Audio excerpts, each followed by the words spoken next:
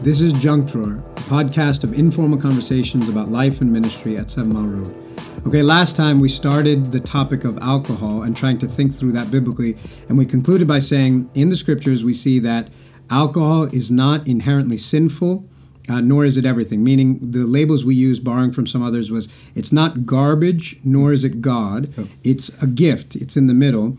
But having said that it's a gift, like all the gifts that God gives, it needs to be handled with Christian maturity, with wisdom. You know, it's almost like there's a reason why we don't hand out driver's license to kids, because a car is a good thing, but it also, in the hands of the wrong person, can lead to all kinds of havoc, destruction, danger, ruined lives.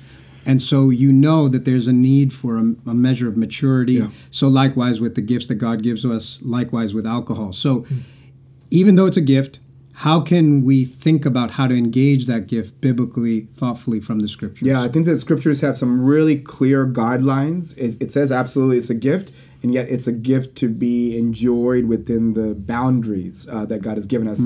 And so one clear thing is that drunkenness is not permissible. There's nowhere in the scriptures where it allows for drunkenness. In fact, Ephesians says, do not be drunk with wine. It clearly says it.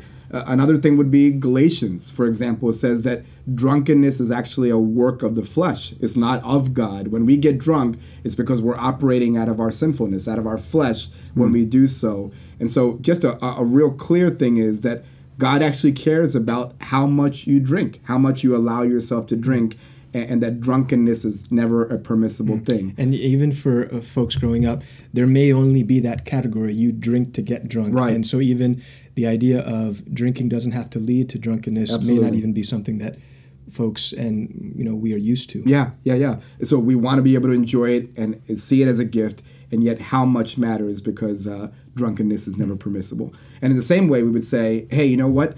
We are Christians, and we're Christians who live in a country, in a land. We live in America, and so America has laws and regulations about what alcohol and alcohol use ought to look like.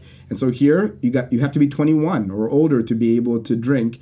And so we want to say, as Christians, there will never be a time when you're younger than 21 where it's going to be okay for us to be able to drink. We're going to follow the laws of the land as citizens of this country. And so there's two quick examples of what some boundaries look like for us to experience this gift of alcohol.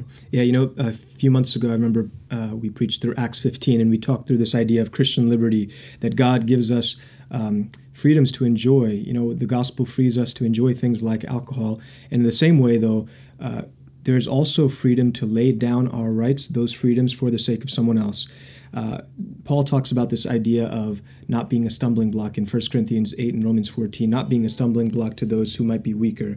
And even with a gift like alcohol, the most loving thing that we may be able to do in that moment is not to drink and indulge in this freedom that God has given us, but the most loving thing out of love for someone else may be to actually lay down our freedom, because that might be the best thing for someone else. I think especially if someone who may have an addiction or is an alcoholic, when we gather together, it may be the most godly thing for us to not drink alcohol. It might be the best thing to just pick up a can of Coke and, out of love for them, not tempt them to sin in that moment. Vigilance, then, would be another thing that we're saying here, right? That it's required. Yeah, absolutely. I mean, because we said this is a gift, but it's a really powerful gift. And so we want to be careful about what this looks like in our own life and what this looks like in other people's lives. And we ought to live with a vigilance regarding those things. So I think it requires us to have an assessment of our lives to figure out, what is the relationship that I have with alcohol in my own life? Am I using this in a gift within the boundaries and the regulations that God's word and the land gives me? And if it's not, it requires a serious assessment to figure out, hey, maybe I need help with this. Maybe the best thing for me is to abstain from it altogether. And in the same way, we would say, not only does it require vigilance in my own life, but I'm living life in community as well. And so there might be people within my community, within the people that I hang out with, the people that I know, that are also maybe not using it in a way that it ought to be. They're kind of walking outside the boundaries of what God has told us that alcohol could look like. And if that's true, maybe there's opportunities and necessity for me to speak into someone's life and to say, brother, sister, this seems like an area of concern for you in your life, and there's an opportunity for me to speak into that as well. Yeah, I think maturity then again is the point, right? Because we say this thing is permissible, not everything that's permissible is beneficial. The scriptures say that. And so what we're not doing is giving everyone a license towards lawlessness. We don't want to be legalistic, but nor are we lawless. This is a gift. And so I think in summary then what we could say is there is a way to drink or not drink to the glory of God. Yeah. And both are possible, right? John the Baptist came. He didn't drink. He didn't touch strong drink or wine. He was set apart to the Lord. And so to the glory of God, John the Baptist never consumed alcohol. That was great. At the same time, Jesus came eating and drinking so much so that his critics called him a glutton and a drunkard, though he was neither.